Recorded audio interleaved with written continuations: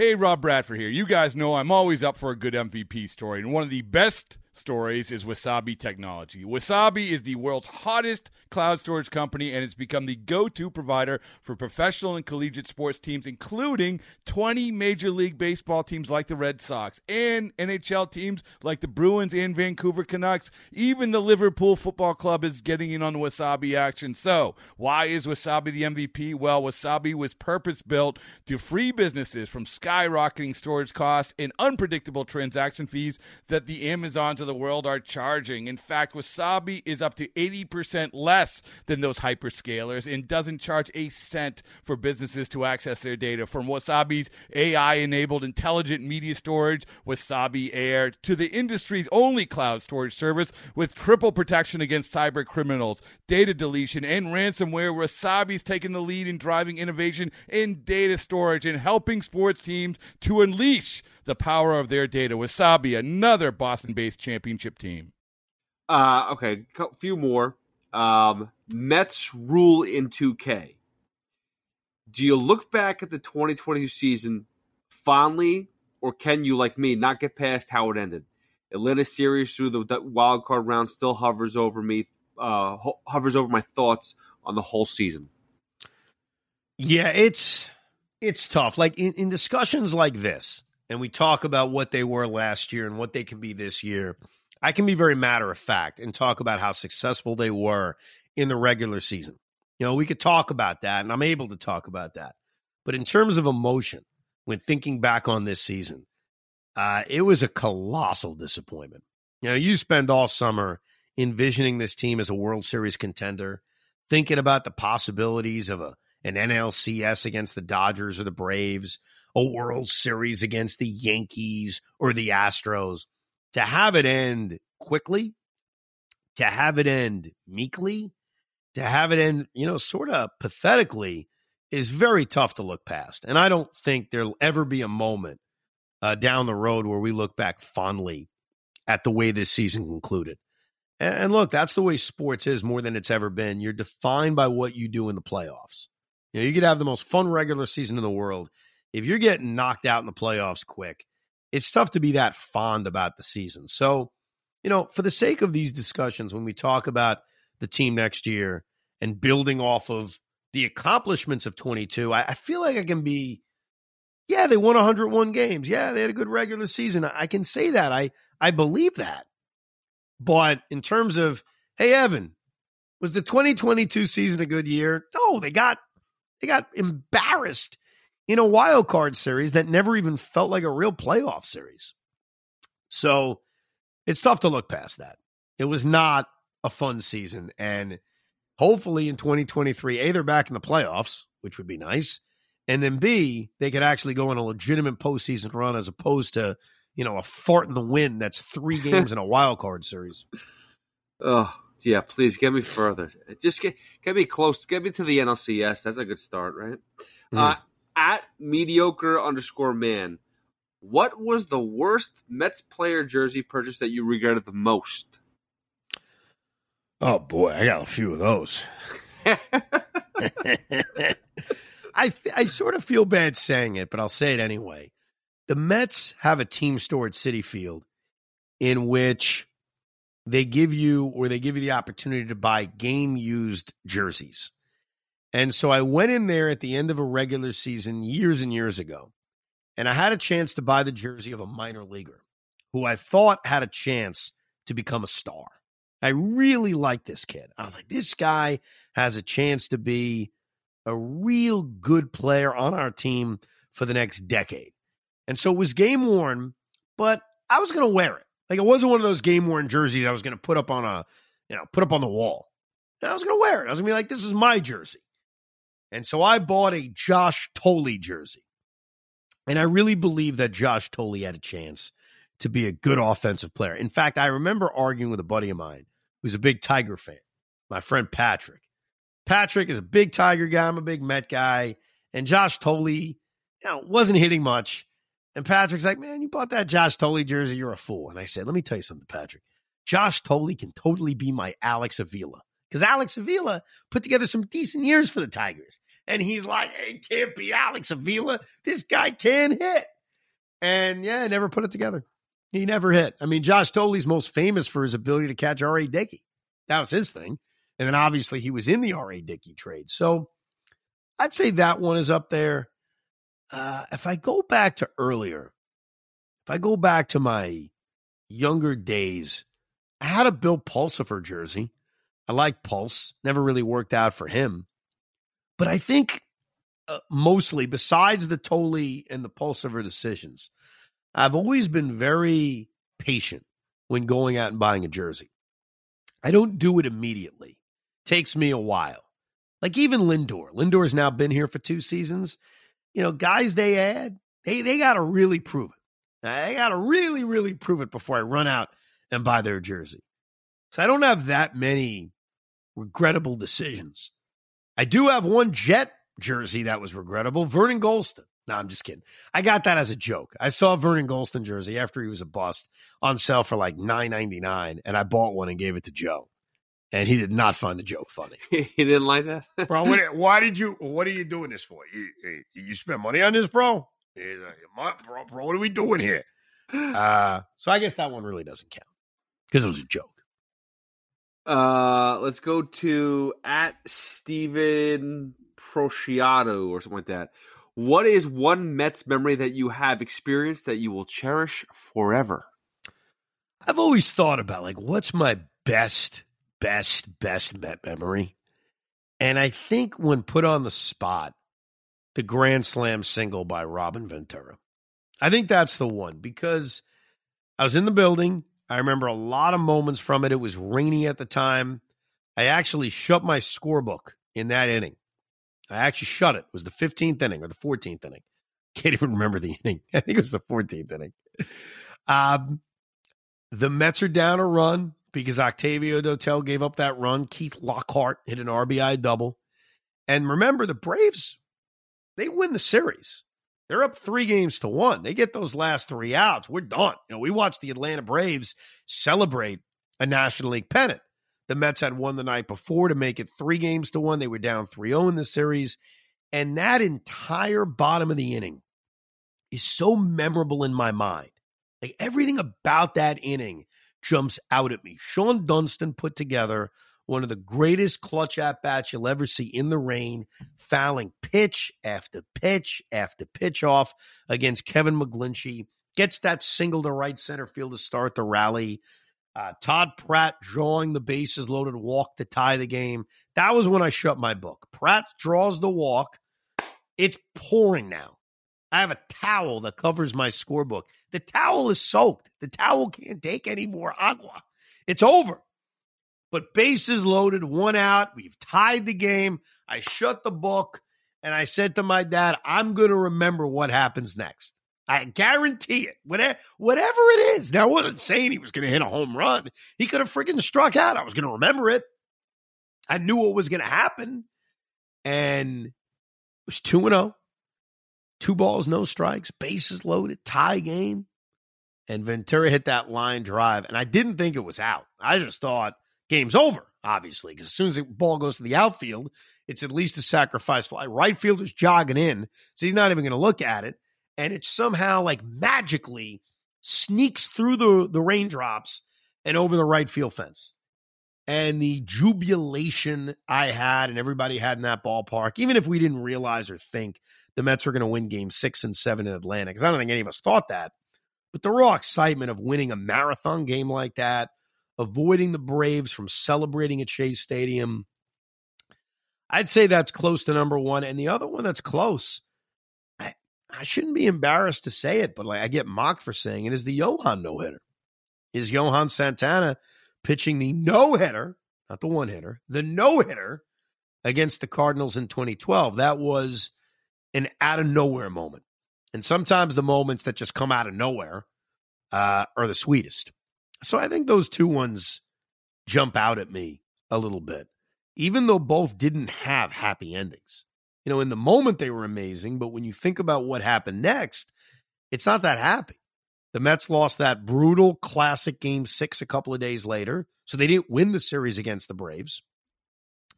and Johan Santana and the Mets sucked in 2012, and Johan was basically out of baseball a few innings later. Made his next start was against the Yankees at Yankee Stadium, pitched a 1-2-3 inning. I thought, here's Johnny Vandermeer. And then he starts throwing batting practice in the second inning, and Johan was never the same. So 2 amazing moments that if you think about, well, what happened next, Dad? Well, what happened next is crap. That's what happened next. It's not like they went on to something special. It was awful. How many more you want to do? You want to do 1 or 2 more? Give me 2 more. Feeling All good. Right. 2 more. All right. Listen, we keep going with the flow if you want. This is a non-baseball question, but relates to the Mets. What do you guys think at WREC Cup? What do you guys think of the new scoreboard City is getting? I'm not into it. That's what this guy says. Oh, he's not into it. He's not into it. I think it's awesome. I'm intrigued by it. I saw the artist rendition of it a couple of months ago, and my first reaction was, wow, that's a freaking big scoreboard. I mean, my God. I think the fairest answer, I know it's a boring answer, but the fairest answer is I got to see what it looks like. I got to sit down in my seat at Citi Field.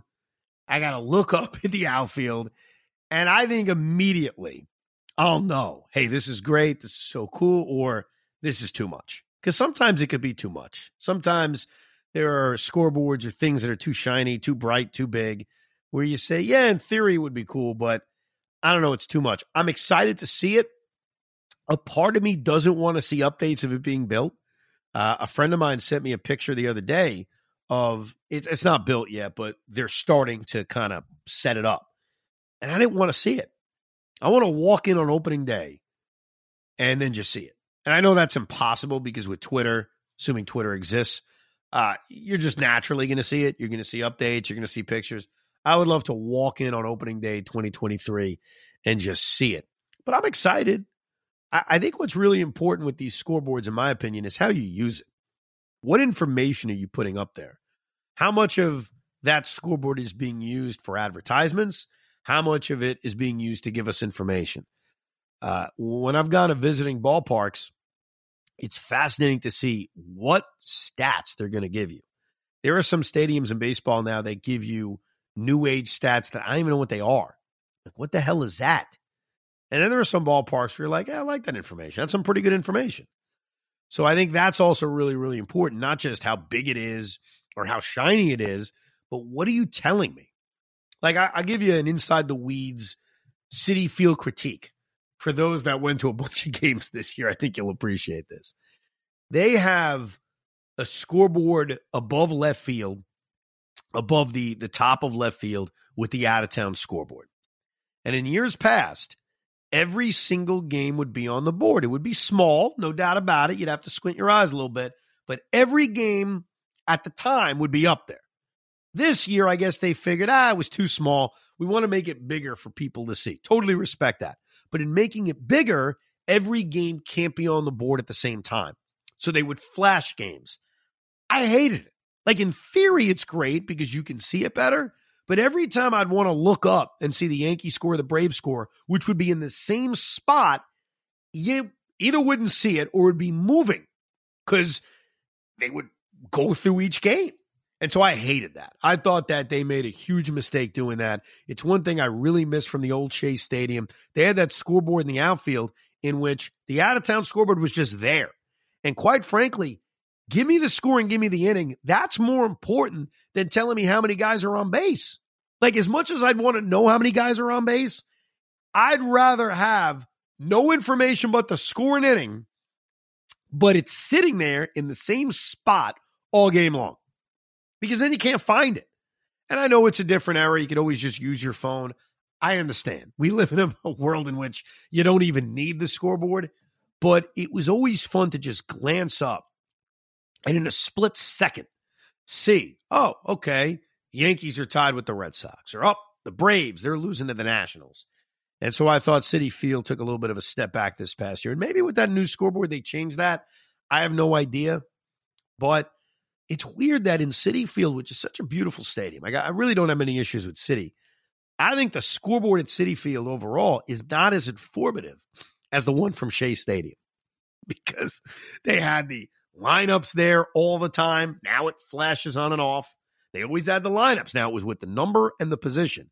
But if you knew the number of each player, you had the lineup there the entire time. So I really miss that from the old Shea Stadium.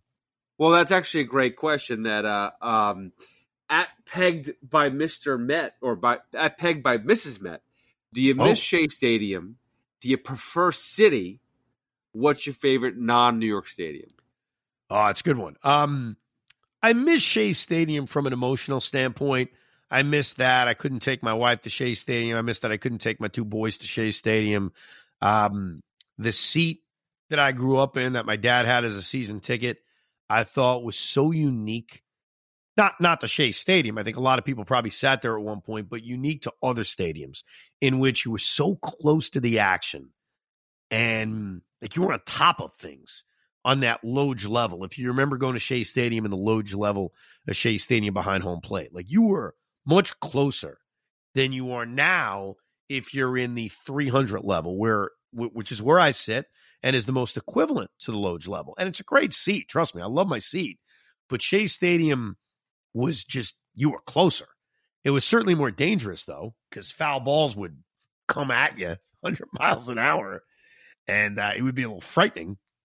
So I miss that, and I wish I had the opportunity to take my kids there, just like my dad probably wishes he had an opportunity to take me to the Polo Grounds. But it's Citi Field from a food standpoint, from a, hey, there's a rain delay, where do we go standpoint. It's just a lot better. It is. Ask yourself this, because I have the answer, and it sucked. What did you do when there was a rain delay at Shea Stadium? Where'd you go? Where'd you go? And I can tell you right now, I'll tell you exactly where I went. I went in the concourse where there was tons of people standing, and there was nowhere to, like, do anything.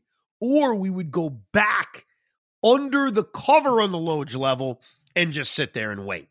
Nowadays, you got the Piazza Club, you got this club, you got that club, you could walk this way, you could go over the Shea Bridge, your kid could take freaking batting practice, you could eat food from any country you've ever thought of. It's better for rain delays. Just think about that. If you're like me where it's, hey, I'm just there for the game, great, I'm just there for the game. Even though I have kids now, so I'm not just there for the game. But what about a rain delay? Hey, where the hell did you go? You tried to go to Casey's? Remember Casey's behind in the Loge section at Shea Stadium? You couldn't even go into Casey's. It'd be packed. Couldn't even move. So I always think back, and it's been a long time now, to rain delays at Shea Stadium. And that's when I'm like, oh, man, Citi Field's a lot better. So, yeah, it's more modern. I miss Shea Stadium from an emotional standpoint, but Citi Field's a better ballpark. As far as my favorite I could rank Citi Field. I'll tell you exactly where it ranks. My favorite stadium is PNC Park in Pittsburgh. It's just gorgeous. I can't get past how just beautiful it is. How no matter where you're sitting, you got the skyline of their city. You got the beautiful gold bridges, the Roberto Clemente bridges, whatever the heck they're called. I think it's just such a gorgeous stadium. That's my number one. I have not been to San Francisco. That's one stadium I definitely want to go to. That could certainly knock Pittsburgh off the top of the list. And the worst stadium, I know we didn't ask, but I'm going to tell them anyway. The Oakland Alameda Stick in the Toilet Bowl Coliseum. That place is a dump. And what I can't get past with that stadium, because I went to a Mets-A's game in 2014, was I had to pee, naturally. Got to go to the bathroom. They got troughs there. There is nothing more disgusting than a trough. Could you imagine standing around with other men? There's no barricade. There's nothing. There's no barricade. You're like an animal. You just pull your pants down. Everybody's staring at each other's everything. It's disgusting. And you just pee. Oh, the smell is awful. It's really one of the worst inventions mankind's ever had. It's almost like when they invented it, they wanted to check out each other's junk. I don't know why they did it. I don't know why they did it. I went to do it because I had to pee. What are you going to do, Hoff? You got to pee. And I'm telling you, halfway through, I was like, I'm just pulling my pants up and going into a stall. Like, what are we doing here? Just disgusting. Yeah. Yeah, no, I'm not interested in that. But I guess it beats out. It's not as bad as like we pee in a cone at Citi Field. No, like it's a white cone. We pee in a yeah, but there's a barricade. I don't have to look at yours while we're peeing. There's no barricade. Yes, they don't have like barricade. They don't have separations. No. They have the like a little mini wall so that in your peripheral vision you're not going to see mine, and I'm not going to see yours because I don't want to. No offense. I just want to pee and go home. I just want to pee and go back to my seat. That's all I want to do. Listen, since we're on the off the cuff stuff, from at the Hoff WFAN has a question for you. Yes. Rate this from 1 to 10 as Drupal Cabrera's clothesline. I saw that the other day. What I can't get past about the Asdrubal Cabrera clothesline after a guy hit a home run and then pimped it a little bit is I've seen worse pimps than that. Like I've seen more bat flip action than what annoyed Asdrubal. So there has to be more to that story on why Asdrubal Cabrera clotheslined the other player because, yeah, the guy stood there and watched, and yeah, he flipped his bat. But I think Asdrubal Cabrera's bat flip against the Phillies back in 2016 was worse than that one. So I appreciate the action of Asdrubal taking business into his own hands by clotheslining his opponent. But I didn't think that it warranted it. I mean, I've seen worse. That's all I'll say. I've seen far worse. But thank you for everybody to contributing to the first ever Rico Brogna mailbag. We'll whip it out every once in a while, get a little interactive with the audience. It's always good to hear back from you. So we very much appreciate it. Hopefully there'll be some big signings over the next couple of days and next couple of weeks as we head into the holiday season.